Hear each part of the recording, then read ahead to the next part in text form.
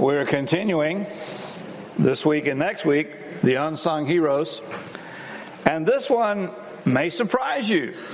I hope that it does, because here is our unsung hero for the week. It's you.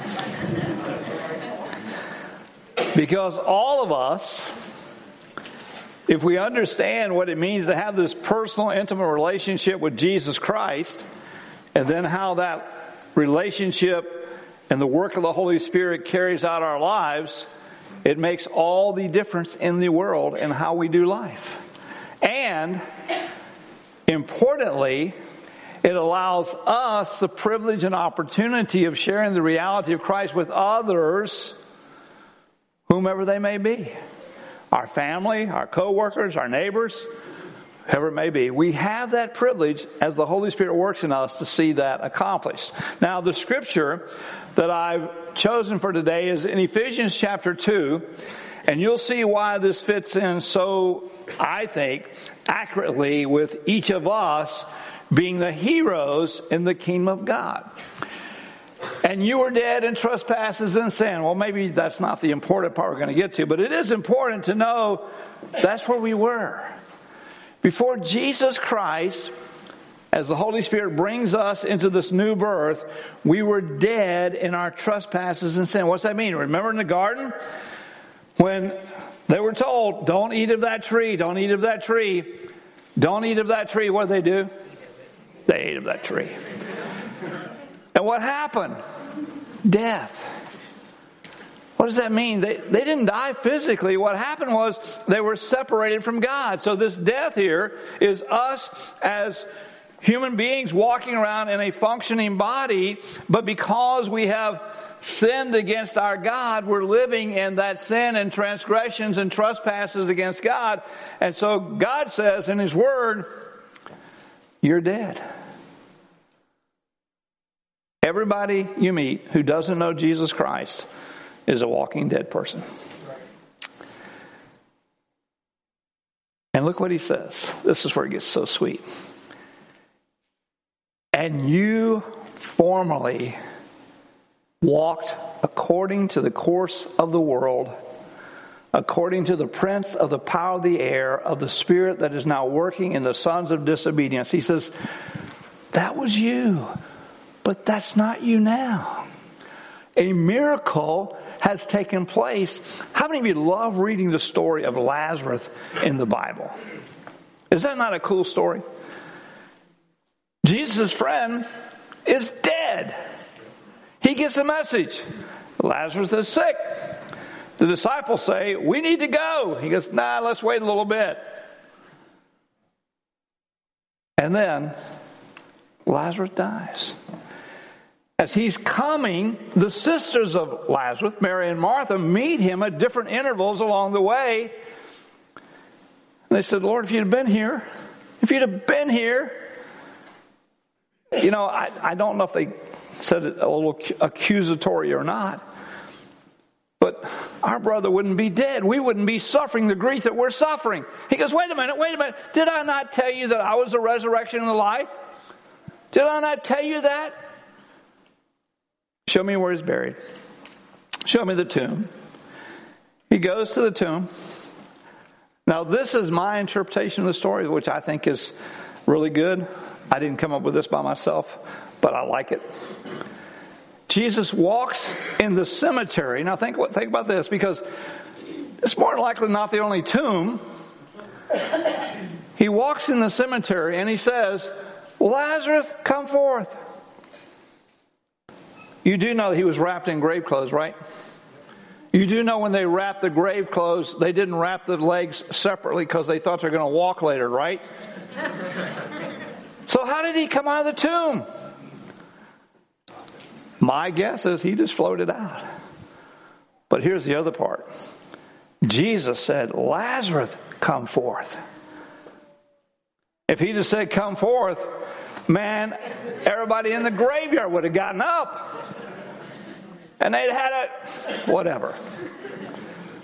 But see, that happened to me because through the Holy Spirit of God, I heard, come forth. And I did. But it was by His invitation and by His enablement. And that's what this scripture is about as we look at Ephesians chapter 2. I was in that world of sin and trespasses. I was in that world of the prince of the power of the air. I was in that world of the sons of disobedience. You used to live there. My heart today for us in this room is that nobody's there now. I know it's possible that you could be here, even though we are in what we call a church service. You could be here and still be that person. You could still be living in that world. Living by the lust of the flesh, indulging in the desires of the flesh and of the mind. Because this is the nature of the children of wrath. Without the work of God, without the blood that we just sang about, without the Holy Spirit calling us, ministering to us, helping us, enabling us, birthing us, we'd still be there. If you're there, if you're here today in our company and you're still there and the Holy Spirit of God is speaking to your heart, let this be a time, let this be the day of salvation for you. It is absolutely eternally important that you know where you are in a relationship with Holy God. He said, you guys just like the rest. But God, rich in mercy. But God, rich in mercy because of His great love with which He loved us, even when we were dead in our transgressions, made us alive together with Christ. A little caption there. By grace you have been saved. If you're here today and you have a personal relationship with Jesus Christ, it is by the grace of God. It is not what you have done. It is not what you are doing. It is by the grace of God. Now, how does that all play out? That's where we're going. But by grace you have been saved. The simple definition of grace is this: unmerited favor. I don't deserve it. You don't deserve it. But God gives. Why? Because He says, I love you. You got to get that. I love you. We look in the mirror and we see all the junk. And sadly, often there's plenty there. But God says, I love you. I love you. Even when you were there in your worst condition and place, I love you. That's why my Son came from heaven, died on that cross, shedding His blood as the sacrifice for our sin. And that's why our lives are different. And raised us up with Him and seated us with Him in heavenly places in Christ Jesus. That's where we are. We're walking through this life, but because of this relationship that we now have with Jesus Christ through the work of the Holy Spirit, we're in this world and in this life, but our whole, I don't want to say it, our whole purpose has been transformed by God. If you're here and you're in Christ, your whole purpose has been transformed by God. Pay attention as we continue in the same scripture. For by grace you have been saved through faith. By the way, where did you get the faith to be saved? It's a gift. Where's the salvation? It's a gift. Does God not demonstrate and prove to us over and over and over how much He loves us and how much He cares for us and why He has done what He's done so He can give this gift of God, not the result of works, so that no one may boast. Sorry. If you're here and you're Catholic, I do not want to offend you. It's not my desire. But growing up, because we lived in Ohio, all my friends were Catholic. I tell people, all my friends are Catholic. I was the one pagan Protestant in the group. And they all believed that you were going to get to heaven by your good works, which could be manipulated, by the way, in case you didn't know. And you could get them to do about anything for you because they're trying to store up some good works here to, have this eternity with God. But the Word of God says, nope, it's a gift. Not results of works, that no one should boast. I read this article. I'm guessing it is true. I don't know that it is. But it is said that when Napoleon decided that he was going to be the emperor, he took the crown and put it on himself. If we could do salvation, if we could earn salvation through our works, when we got to heaven, we go get the crown, put it on ourselves. And we might give Jesus an honorable mention, but we would be saying and bragging to all the folks on the streets of gold, see the crown? You know what I did to get this? You know how many people I helped to get this? You know how many difficulties I went through to get this? Well, guess what? The Word of God says it doesn't work that way. It doesn't work that way. Because if it did, I wonder if God believes because He made us that we might have a tendency toward pride. You think?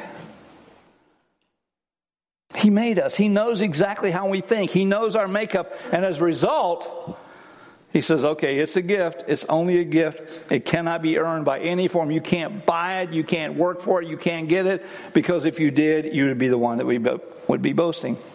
Now, here's where I want to get to. And this is why we're heroes. The unsung heroes. Our names may never be known anywhere. For we are His workmanship, created in Christ Jesus for good works. You know why you're here? Yeah, I know I got in trouble last week because I asked questions, and then so I get it. Nobody wants to answer. Why are you here? Why are you here?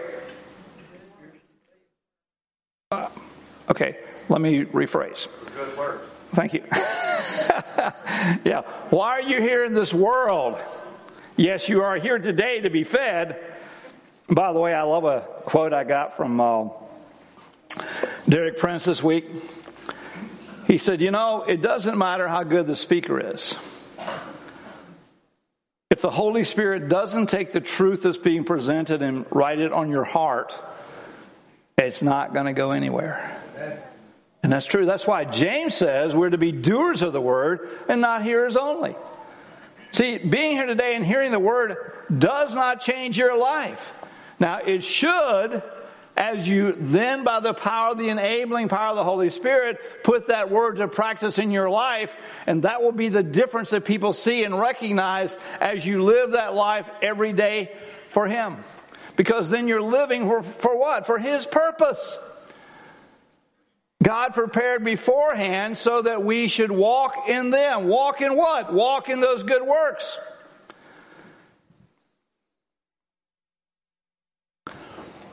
So I thought it'd be good, since James was the one who said, be doers of the word and not hearers only, to just take the first chapter of James. I didn't put it up there. You have to open your Bibles. If you don't bring them, let me encourage you to, because if you try to use your phone, guess what? Only so many people can get on.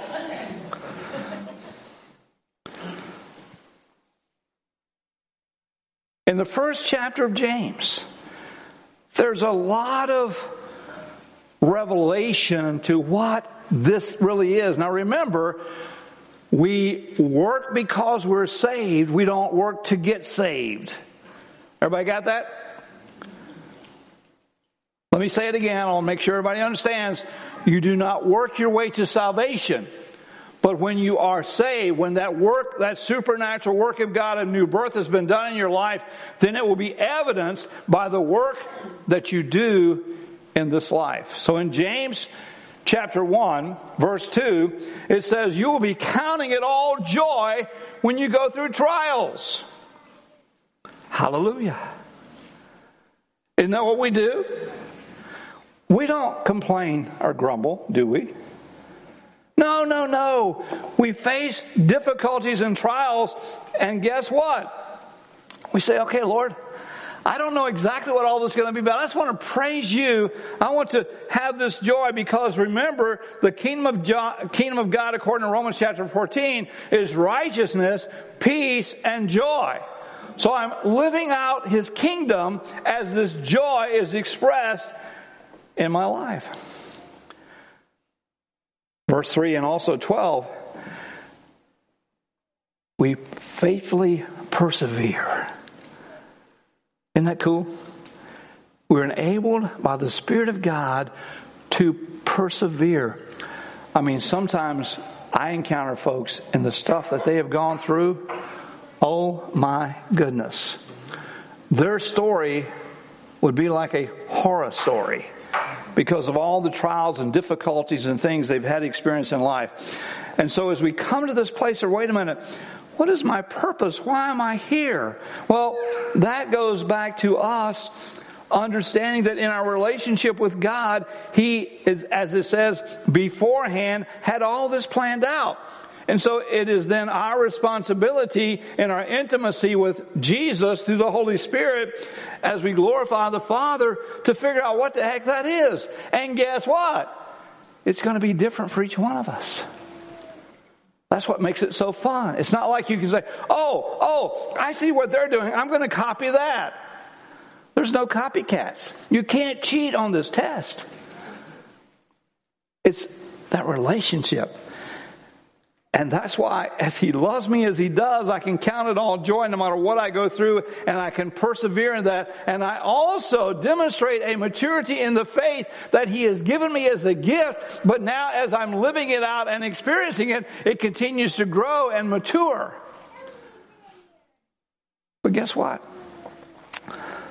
Sometimes, we have our plans and we want to do it our way. How many of you remember what you want to be first in life?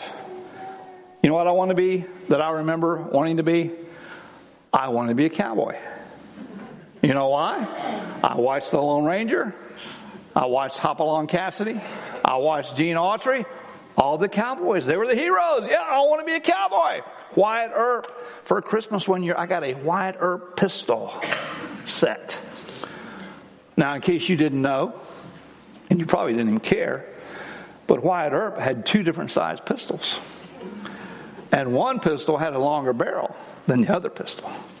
So, I mean, I was the king of the crowd with my gun set, my Wyatt Earp gun set, because I wanted to be a cowboy. And I don't know what you want to be, but we want to be something. But as we grow and mature, and then as you enter into this relationship with God, things begin to change. For example, have you ever thought of the disciples? They all had lives. They all had plans. Most of them were fishermen. Matthew was a tax collector. Jesus comes along and says, come follow me. He told me, come follow me. If you're here and you know Christ, He said, come follow me. What does that mean? Follow Him. Well, that's when He goes, that's where I go. Think about the disciples. Jesus says, let's go to the next town. What do? Go sit down? No. They follow Him to the next town. Jesus said, it's time to eat. Let's get some food. What do? They sit down and they have food. He says it's time for us to have communion. What do? They get the stuff so they can have communion. It's that relationship, that intimacy, and it begins to just flow out of us because of the work that God has done in us. In James 1:5, it says, and we have wisdom, which means applied truth. That we're living this out every day and it's making the difference in how we make decisions. Like I mentioned before, and I have on numerous occasions, and others who speak as well. We don't make decisions without consulting God because He has a plan. And it isn't infrequent that that we make decisions when we haven't consulted Him or His Word, and then we wonder why things are as they are. Now, that doesn't mean because we follow Him, it's going to be perfect. In fact, Jesus said to His disciples, get in the boat and go to the other side. That's pretty simple instruction. They're doing it. They get in the boat. They're going to the other side. And guess what? He's up on the mountain praying. They're in the boat on the water, and the storm comes up. They're exactly where He told them to be, and they're in the middle of a storm. Guess what? Sometimes that's what happens to us. We're doing exactly what He told us to do, and there's a storm. Now, what was the purpose of that storm? Jesus decides to go the other side, and by the way, what mode did He take? Walking on the water.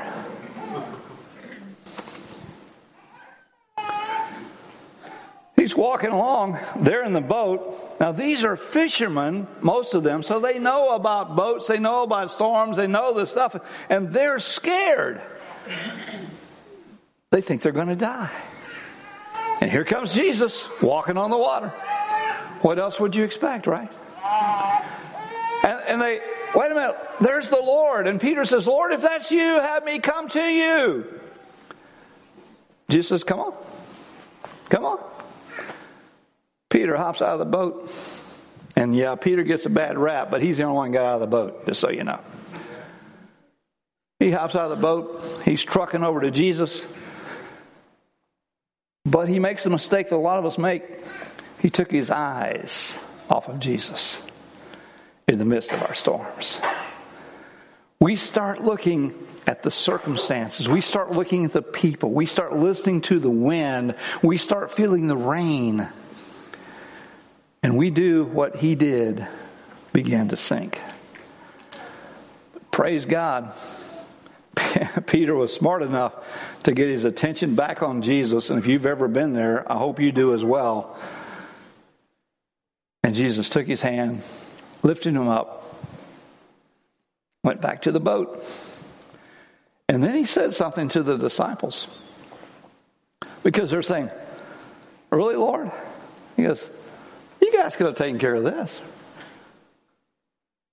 I've given you authority. So there are things in our lives that as we submit to Him and the Holy Spirit's working in us, we have authority to deal with in a way that we may not do as we should. And each time we have to work through that. That's why I love biblical characters like King David. And King David was another one. He's a shepherd. He's a shepherd. He didn't know he was going to be king. He's out taking care of the sheep. He's doing the thing that he was purposed to do, at least he thought, for his life. And had God not interrupted that to make him king, he would have continued that all his life. Now, there's nothing wrong with shepherding, unless that's not what God has for you to do.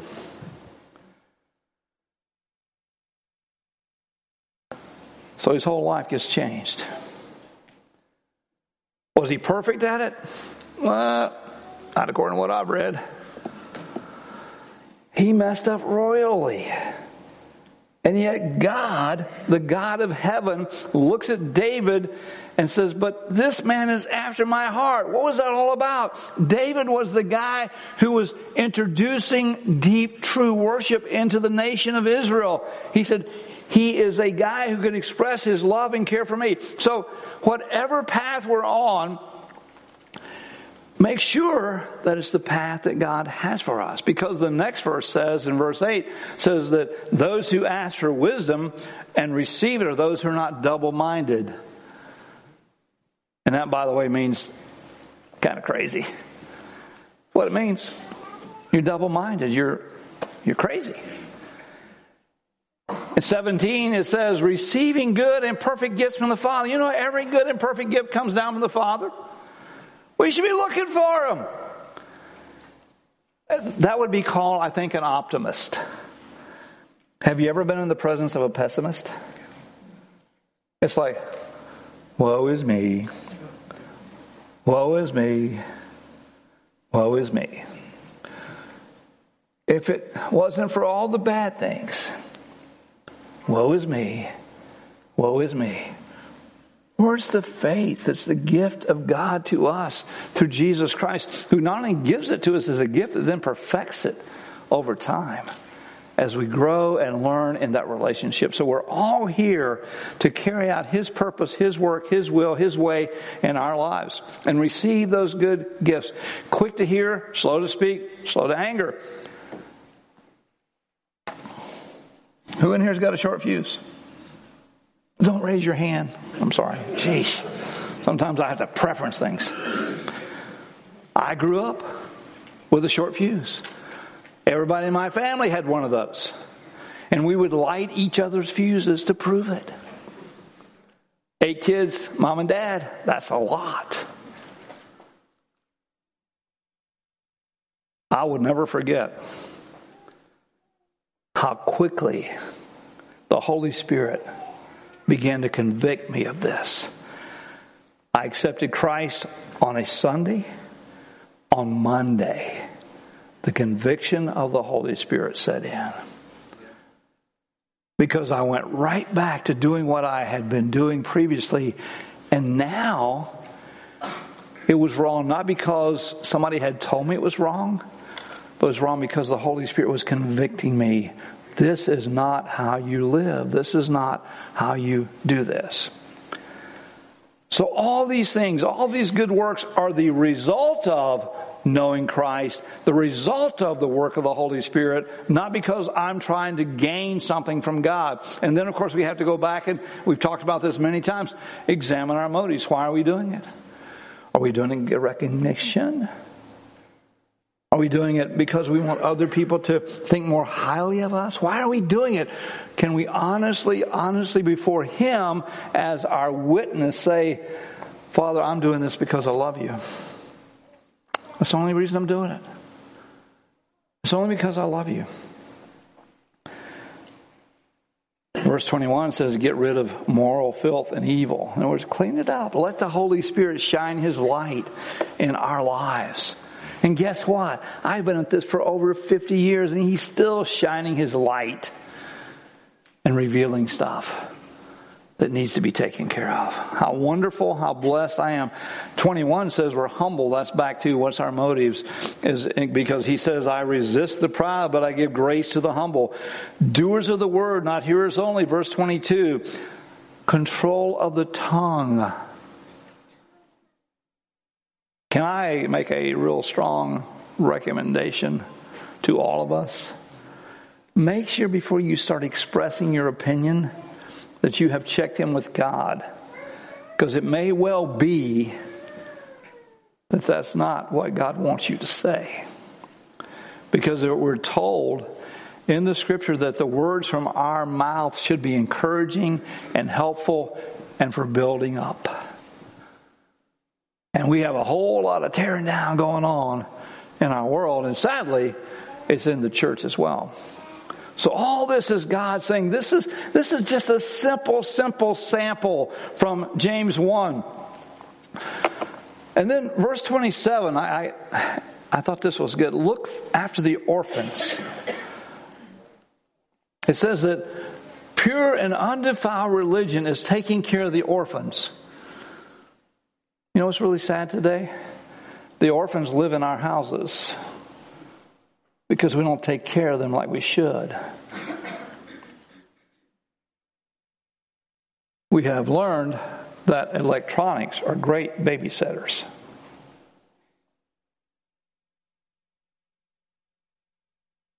We have learned that we can drop them off at a curb somewhere and somebody else will educate them. We have learned that if they want to play a particular sport, we can drop them off at another location and somebody will take care of that as well. We have learned that if we want them to know things about God, we can take them to church and somebody will do that.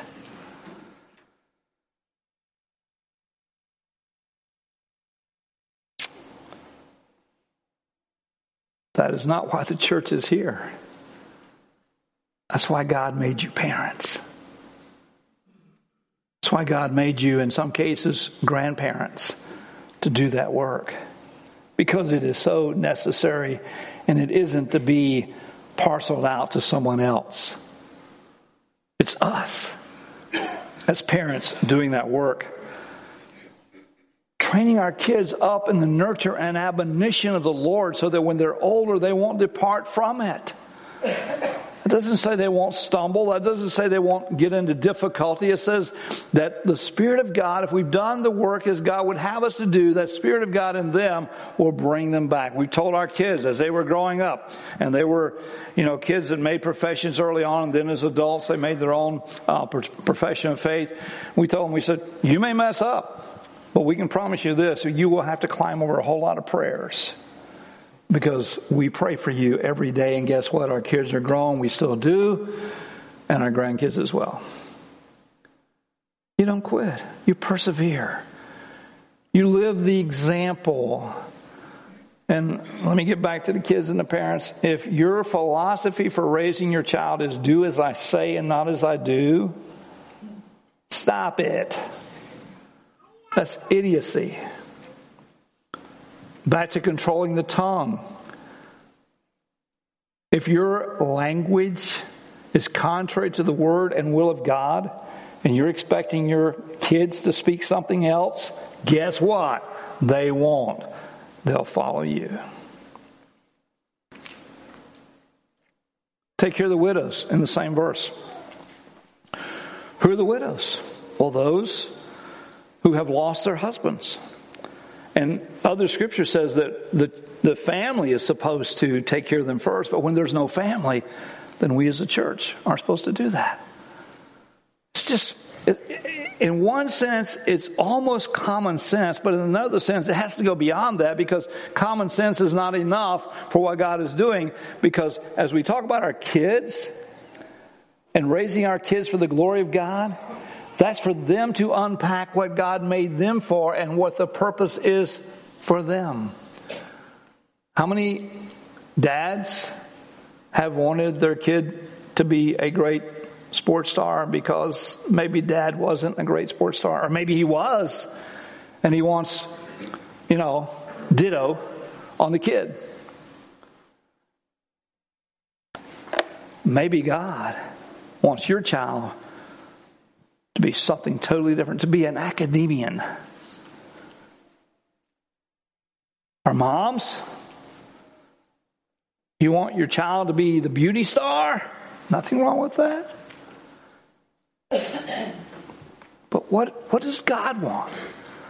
I was reading a chapter in a book yesterday, and this lady was a very popular, very well-known model. And she came to know Christ. A friend took her to a church service, and in the church service she accepted Christ. And she said she went back to work doing what she had been doing, modeling, and she was, wait a minute, this is not honoring to God. And she said over a period of time, God began to, the Holy Spirit bring conviction in her life, just began to move her back from that. And she said, how I live my life is more important than how much money I make or how much fame I get. And she left the modeling profession. All because the Holy Spirit showed her that was wrong. God has for me, and God has for every one of us, a purpose. And He put that in us, even though we didn't know it, the moment of conception. Now, again, guiding your kids. We live in a world now that has gone absolutely insane. And so there has to be a greater work from the parents by the power of the Holy Spirit to help each child. Because now in some states, what is it? That if your child decides they want to be another sex than what they were born with, at 5, the parents have no right to know or to respond.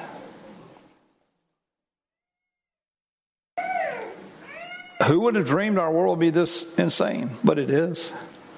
And guess what? We're the ones that God has put here for this time. And we get to walk this out and live this out because He prepared this from before the foundation of the world. And now He says, just walk in it.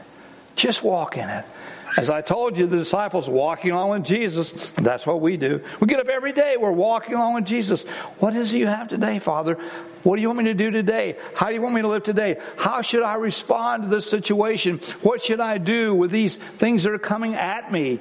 That's every day, every day, every day. And that's how we get to be the heroes in our world today. We get to be those. But only by the work and the power of the Holy Spirit of God. As we walk this out, as we reveal to the world, this is how God's grace works. I used to be this, dead in trespasses and sins, but now I'm alive in Him because He gave me life. And His blood covers my sin. And I get to be free indeed to live the life that He has created me for and the purpose that He has for me and the difference that makes. And it's always going to line up with this. So don't come up here and say, I got some weird stuff going on. Well, let's see if we can find the principle or the truth that applies to that. Because this has to be, as the Holy Spirit who inspired the writing of this helps us to live this. Would you stand as we pray?